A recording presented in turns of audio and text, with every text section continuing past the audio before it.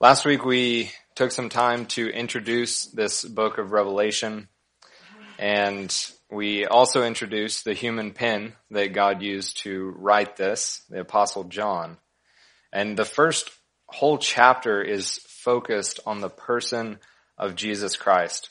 And I do want to do a quick recap through the first 3 verses, and then we'll move on from there. Don't worry, it'll be much quicker than last week. Verse 1, Revelation. The revelation of Jesus Christ, which God gave him to show his servants things which must shortly take place. And he sent and signified it by his angel to his servant John, who bore witness to the word of God and to the testimony of Jesus Christ, to all things that he saw. Blessed is he who reads and those who hear the words of this prophecy and keep those things which are written in it, for the time is near. Back up to verse 1. This is the single revelation of Jesus Christ. It's not many revelations. This is the revelation of Jesus Christ that he gave John to show his servants. This book was recorded for your benefit if you are a servant of Christ. Things which must shortly take place. Shortly is the word takos in Greek, and this means that once these events start, they're going to move along very quickly. It's like a snowball effect. John is the man who Jesus chose to give his revelation to. John recorded what he saw, and as we'll see later in the first chapter, he sent it to the churches as he was instructed. Verse 2, who bore witness to the word of God and to the testimony of Jesus Christ, to all things that he saw. John bore witness to Christ in his gospel and epistles. He even opened his first epistle talking about his actual experience with Christ in his physical body. That which we have seen and heard we declare to you, that you also may have fellowship with us. And truly our fellowship is with the Father and with his Son, Jesus Christ. And now Jesus gives John this revelation of himself. And John now bears witness to this revelation, as well as bearing witness to the bodily incarnation of Jesus Christ. Verse 3, blessed is he who reads and those who hear the words of this prophecy, and keep those things which are written in it, for the time is near. In Revelation, we have the only book of the Bible that points to itself and says, read me, I'm special. Revelation is the only book that gives readers a special promise, a special blessing. And this blessing is specific to those who read or hear and keep the things written in this book. You can just ask James if hearing the word is good enough. And we know that it's not. The hearing has to be coupled with doing or keeping. And you may be confused as to how you can keep the words of a prophetic book. We know that this is a prophetic book. And it may surprise you to find out that there is so much application to our lives, especially in just the first 3 chapters of this book of Revelation. John writes, for the time is near. And one thing is certain, we are closer today to the rapture, to the return of Christ than we were yesterday. I can say that with absolute certainty.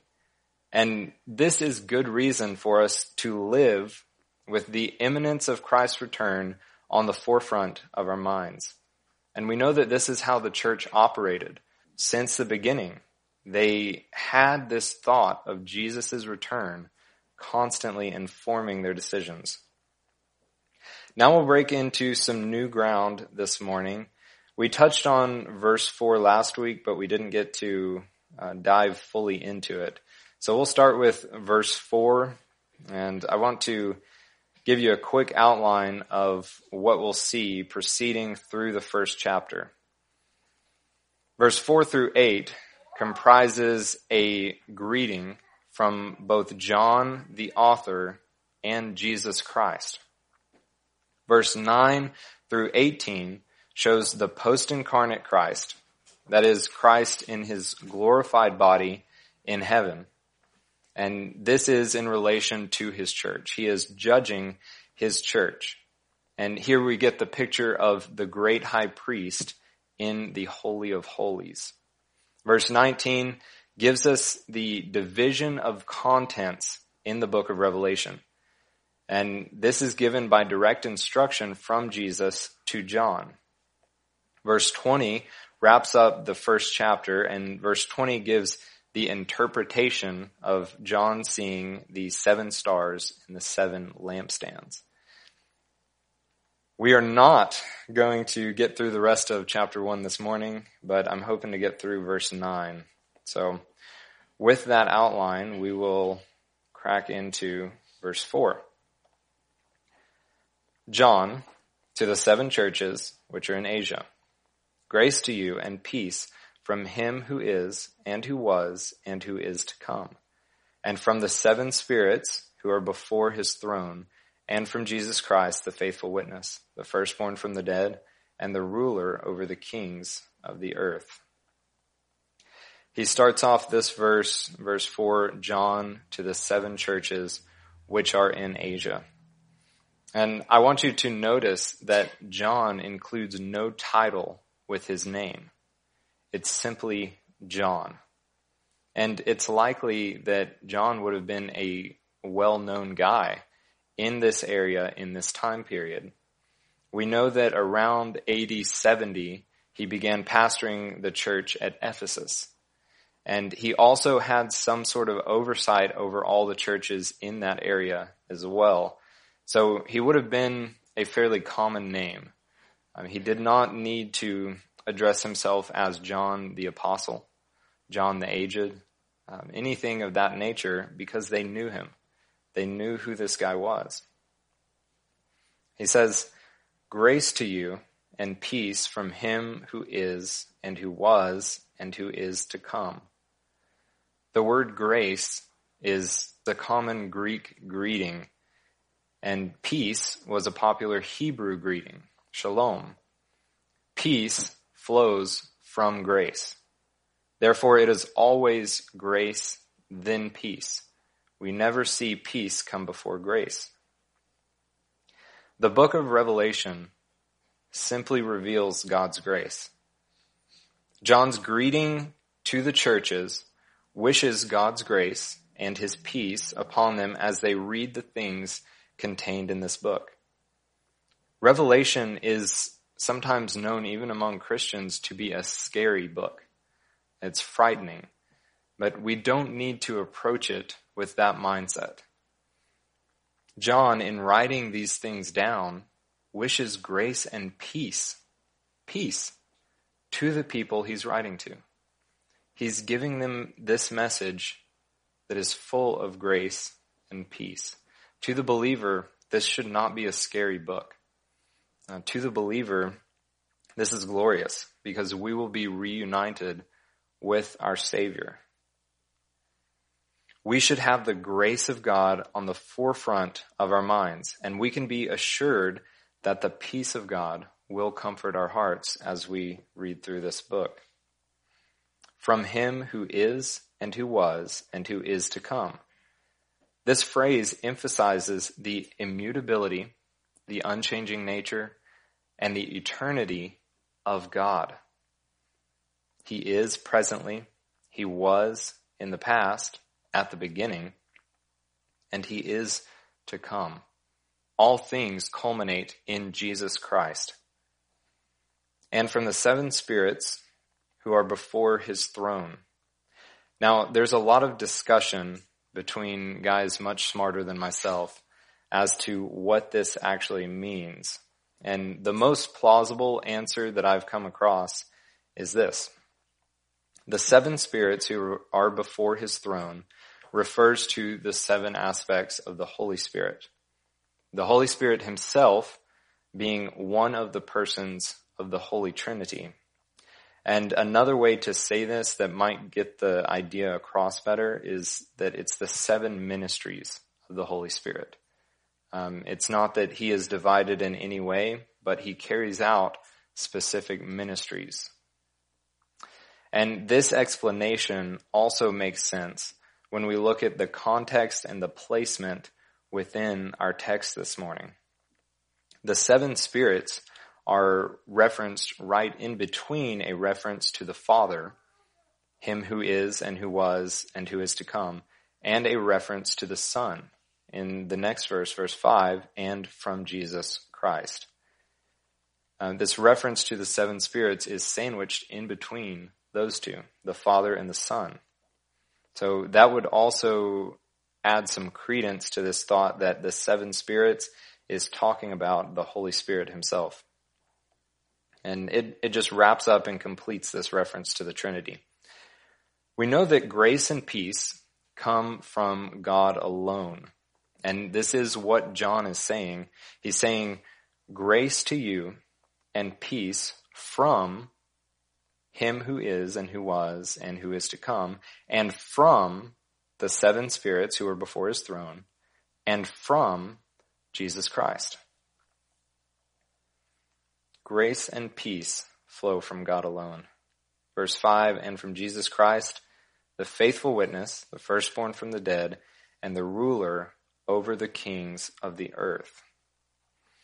In verses 5 and 6, we will see 7 titles of Jesus Christ laid out for us. We also see the works of Christ's present and future ministry. So we'll look at these titles of Christ first, and then we'll look back at the present and future ministries of Christ. The first title that we come across in verse 5 is the faithful witness. John wrote about Christ as the witness in his first epistle. 1 John 5:9 through 11 reads, "If we receive the witness of men, the witness of God is greater. For this is the witness of God, which he has testified of his Son.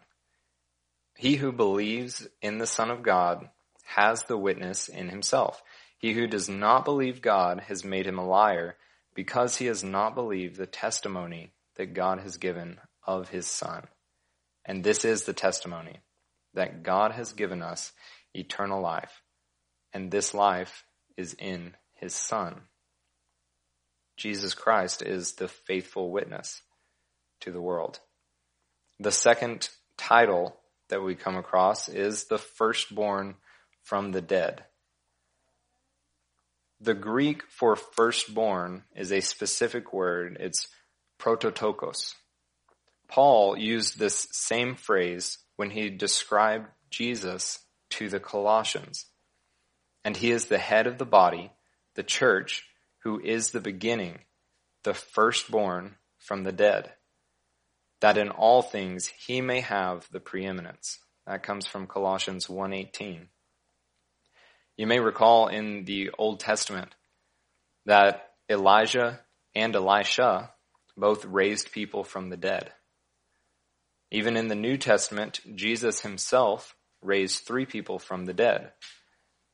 You're thinking, well, how can you be the firstborn from the dead if all of these several people were risen from the dead before Jesus? The sense of the phrase firstborn from the dead is that Jesus was the first to rise from the dead, never to see death. Everyone who came before Christ was risen from the dead, yes, but then they saw a natural death afterwards. Jesus, being risen from the dead, did not see natural death after that. He was the firstborn from out of the dead. And that is the sense of what we're seeing here. The third title that we come across is the ruler over the kings of the earth. And this title is specifically referring to Jesus as he will reign during the millennium with ultimate authority. Therefore, God also has highly exalted him and given him the name which is above every name, that at the name of Jesus every knee should bow, of those in heaven and those on earth and of those under the earth, and that every tongue should confess that Jesus Christ is Lord, to the glory of God the Father. From Philippians 2:9 through 11.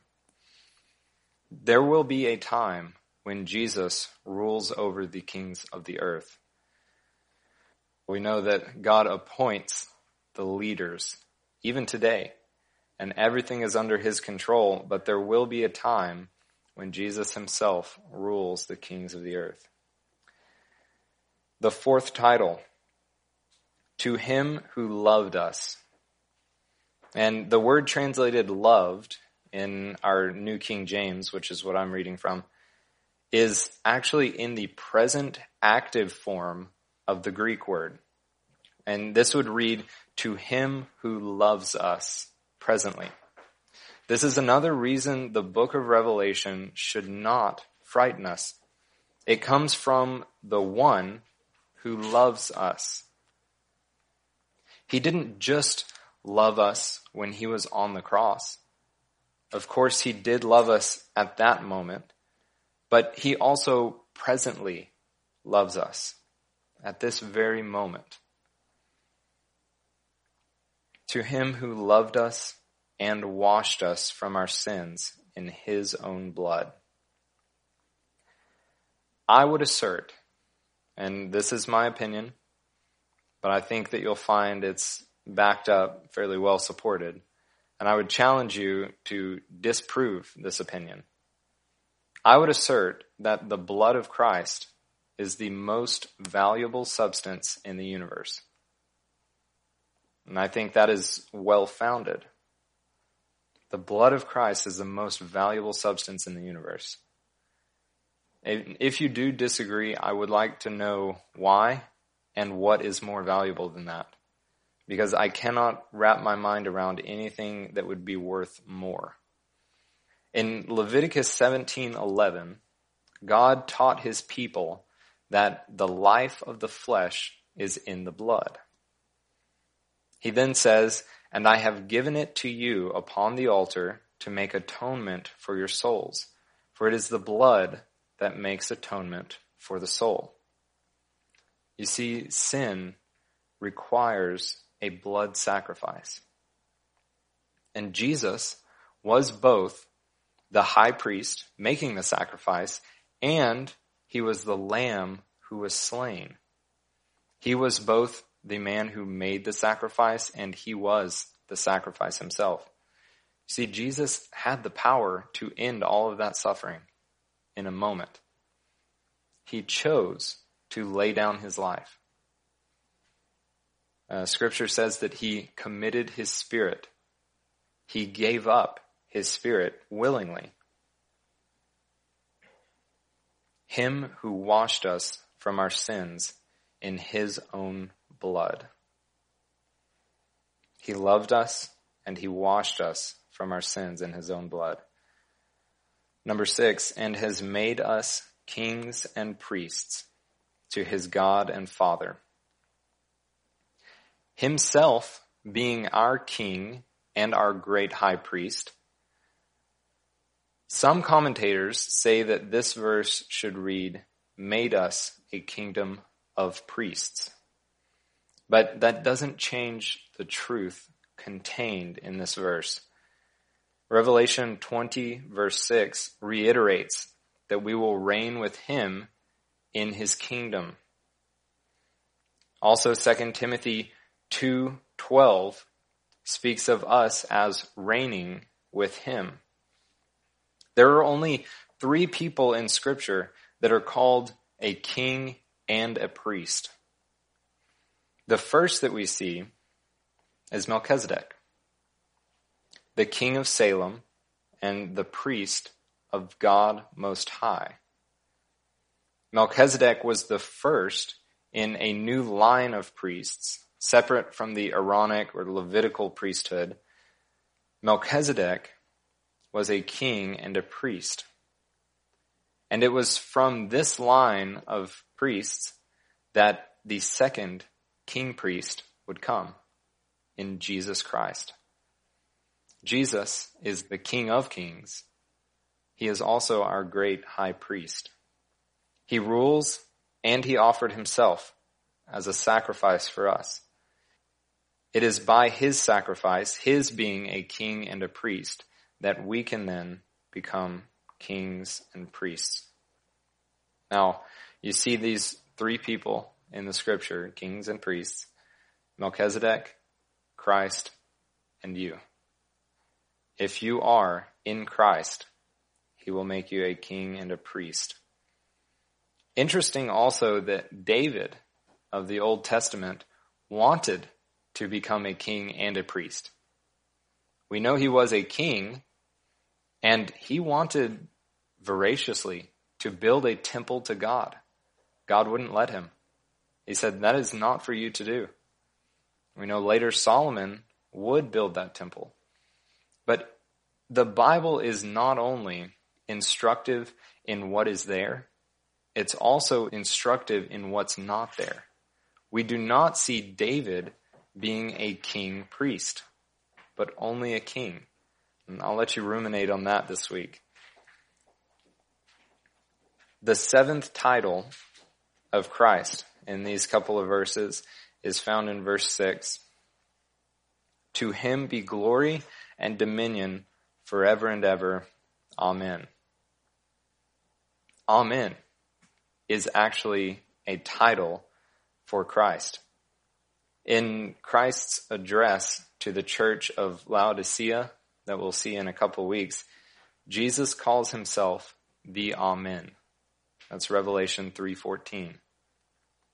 So, Amen is actually the last title of Jesus in verse 6. God is called, what is translated in the New King James, God of truth, in Isaiah 65:16. And although the NKJV renders the Hebrew word as truth, the Hebrew word is actually pronounced Amen. That is the word that's used in the original language. So God actually calls himself the God of Amen. Jesus called himself the Amen. Jesus is equating himself with God. Interestingly enough, and this is just free information for you this morning, no extra charge, the word Amen is almost universal across all languages. It was transliterated, which means that it was just the phonetics were taken from its Hebrew into several languages. And they kept the sound Amen and just spelled it their own way.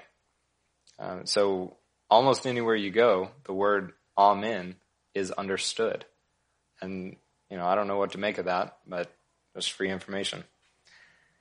Verse 6 also marks the first of 4 doxologies in the book of Revelation. Each one includes additional ascriptions of praise to God. So we look at these climactic doxologies, and we see here in Revelation 1:6, it is ascribed glory and dominion. There are 2 ascriptions of praise. In Revelation 4:11, we find the next doxology, glory, honor, and power. We have 3 ascriptions of praise. In Revelation 5:13, we see blessing, honor, glory, and power. 4 ascriptions of praise. And finally, the doxologies culminate in 7 ascriptions of praise in Revelation 7:12. And this is signifying completeness. In Revelation 7:12, we see blessing, glory, wisdom, thanksgiving, honor, power, and might. 7 denotes completeness. In verses 5 and 6, as I mentioned just a second ago, the second sentence of verse 5 through verse 6 outline the present work of Christ. And if you look at that verse, it says he loves us, washes us, and makes us to be kings and priests. That's what he's doing right now. Remember, loves and washes is actually in the present active tense. Now, if we look to verse 7 looks to his future work. Behold, he is coming with clouds, and every eye will see him, even they who pierced him, and all the tribes of the earth will mourn because of him. Even so, amen. Behold, he is coming with clouds. This is in reference to his personal and physical coming after the tribulation period to set up his millennial kingdom. This event seems to be separate and to be distinct from the rapture of the church. Jesus said that he would gather his church like a thief in the night. And that description of the rapture doesn't make it sound like he'll be coming conspicuously in the clouds with loud trumpets. But the description of the rapture seems distinct from the description of his second coming.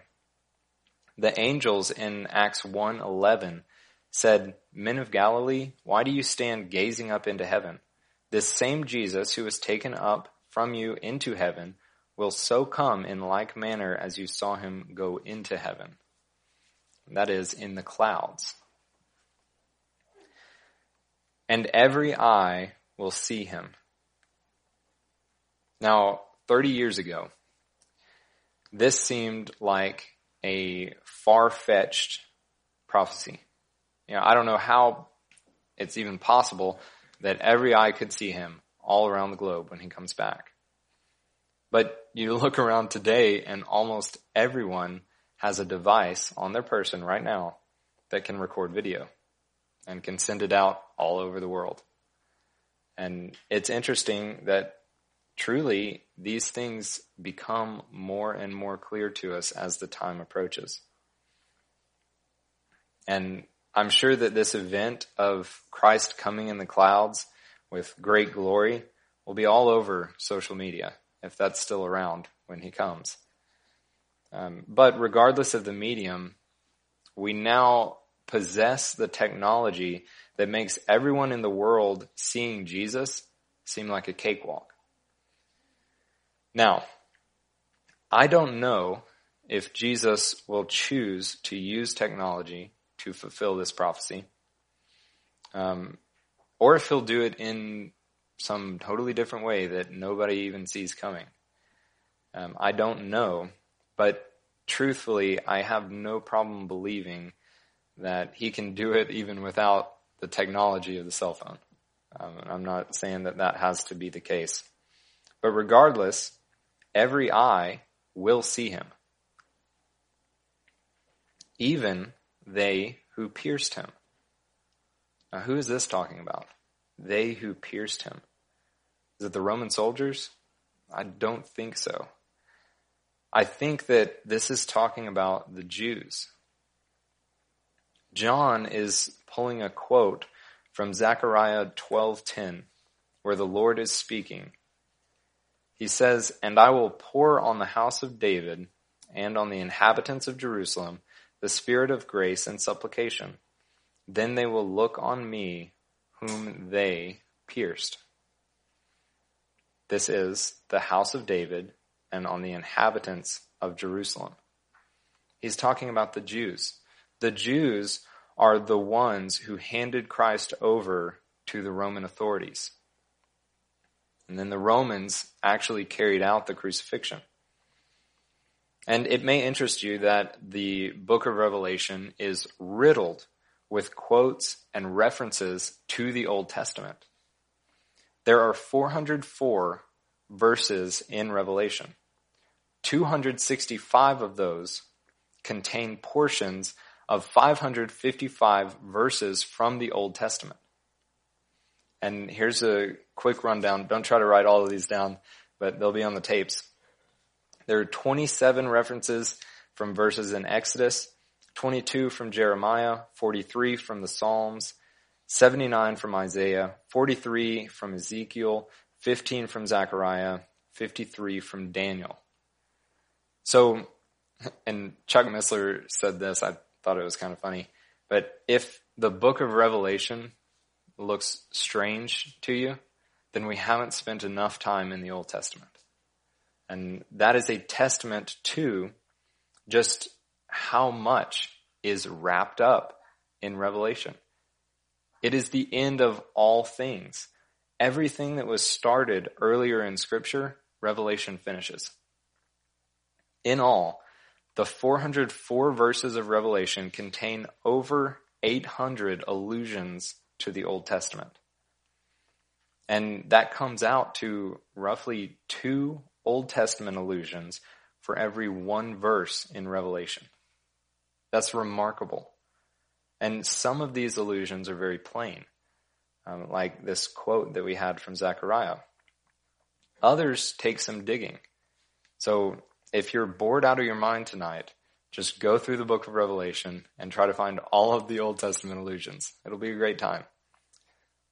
And all the tribes of the earth will mourn because of him. Even so, amen.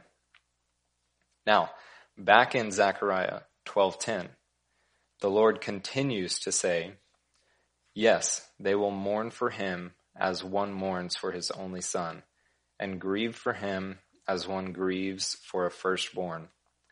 In that day there shall be a great mourning in Jerusalem. But guys, this mourning is not for us. This is not for believers. We don't have to mourn at his coming. It's for the Jews who rejected Christ, who rejected his witness.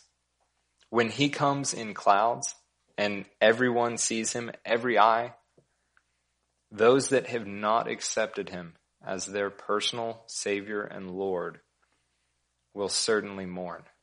And the more accurate rendition would be beat their chest. If you are not on the right side of this event, you will be beating your chest, mourning. It won't be a glorious occasion for those on the opposite side of this. Even so, amen. Let it be. God is faithful, and this will happen. Even so, amen. Verse 8, I am the Alpha and the Omega, the beginning and the end, says the Lord, who is and who was and who is to come, the Almighty. I can't imagine a greater claim to self-existent deity. In the beginning was the Word, and the Word was with God, and the Word was God. He was in the beginning with God. All things were made through him, and without him nothing was made that was made. John 1:1, speaking of Jesus Christ being present in the beginning with God. And by him all things were made. His word called everything into existence. He spoke the heavens and the earth into existence, and he will be there at the end as the same God who created it in the beginning, who is and who was and who is to come. Now, it's interesting to me that John used the same phrase to speak of the Father back in verse 4. And it's now being uttered by the Son. Jesus is now saying, I am the Alpha, the Omega, the beginning and the end, who is and who was and who is to come. Again, equating himself with God. And he wraps up with the Almighty. The Greek word for the Almighty is Pantokrator, meaning the one of all power. And I like that rendition of it. I like that definition. The one of all power. He is the Almighty. Verse 9, I, John. So again, John wrote this book of Revelation. I, John, both your brother and companion in the tribulation, and kingdom and patience of Jesus Christ, was on the island that is called Patmos for the word of God and for the testimony of Jesus Christ. I, John, both your brother and companion. John identifies himself with those in the churches he is writing to. He's not promoting himself as, hey, I'm John the apostle, and all y'all are B-apostles. He's identifying himself with those he's writing to. He puts himself on their level and says, really, in effect, we're all in this together. Your brother and companion in the tribulation and kingdom. This tribulation is not speaking of the tribulation period. He's not saying that he will be with them during the tribulation period. And we know that this period is still yet to come. But John is speaking of the present sufferings that we all currently face. All Christians face persecutions from the world, the flesh, and the enemy. The Latin word, tribulum, is used for an implement that they would use to thresh the wheat. They would separate the wheat from the chaff by running this large slab of wood covered in teeth on the bottom over the grain. They would scrape it, and that would separate the wheat from the chaff. Tribulum, tribulation. These are the general persecutions that befall the church. And kingdom. This doesn't speak of the millennial kingdom that Christ is going to establish, but the current state of the kingdom. By virtue of the new birth, Christians are ushered into the body of Christ. And this is the kingdom in its current state. And that's what he's talking about, the kingdom and patience of Jesus Christ. We're all companions in the patience of Jesus Christ. We're all eagerly awaiting his return. And this patience means a cheerful or hopeful endurance. It means a constancy, and it also means a enduring patience. This is active, in other words. This is not a passive patience. Oh, I'm passively waiting for this guy to stop talking so I can get my lunch. No, this is an active bearing up under something. Enduring patience of Jesus Christ. We are eagerly awaiting his return. Was on the island that is called Patmos for the word of God and for the testimony of Jesus Christ. Patmos was a prison island off the coast of Asia Minor, about 25 miles from the coast there, modern-day Turkey. And it was about 50 miles southwest of Ephesus, where John was pastoring at the time. It's about 13 square miles, so it's a fairly small island. And tradition tells us that John was exiled to Patmos for about 16 months. And during those 16 months, he was put to work. This 90-year-old man, 90-some-odd years old, put on this island in exile and forced to labor. Now, faithfully serving Christ for the vast majority of his life, this is how John is repaid. And that's how I would look at it if I was in his situation. God, I've served you so faithfully for so many years, and I end up here. Like, really? Is that all? But John, on the island that is called Patmos, is there for the word of God and for the testimony of Jesus Christ. There's some question as to what the for means, really, for the word of God. Was John sent to Patmos because of his faithfulness to the word of God? Or was he sent to Patmos to receive the the Word of God for this revelation that he will be getting. And in fact, both meanings are absolutely true. Tradition has it that John was taken by Domitian after not bowing his knee to him. At this time, Domitian had instituted Caesar worship. There would not be a good time for whoever did not bow their knee to Domitian. So tradition has it that Domitian took John and attempted to boil him in a pot of oil. But when that did not kill him, Domitian said, "All right, get out of here. I don't want to see you." He exiled him to this island of Patmos. Yes, he was there because of his faithful witness, because he did not worship Caesar. He was also there for a purpose. And God has this way of prescribed loneliness in our lives. He'll put us in places where we can be in a crowded room of people and we can feel so incredibly alone. And this is for a purpose.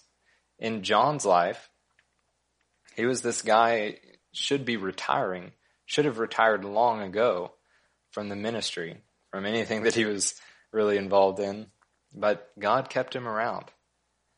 God sent him to this island of Patmos to receive the most amazing, remarkable blessing that he would receive in his entire life. It was in this period of loneliness. So often, we can become so busy that God's word gets completely choked out of our lives. And we can't hardly think straight because all of these voices from the world are clouding us. They're too loud for us to handle. So, God has anointed times of loneliness in our lives where everything calms down. We feel like we're alone. And truly, John was alone in this experience. But this can be exactly what we need to bring things back into perspective. We can quiet the bustle of the world and just focus on him and what he has to say to us. And it was at this exact point in John's life when he received from God the most remarkable revelation. Daniel, Ezekiel, and here John, it was in their exile that they wrote some of the most remarkable things of their lifetime.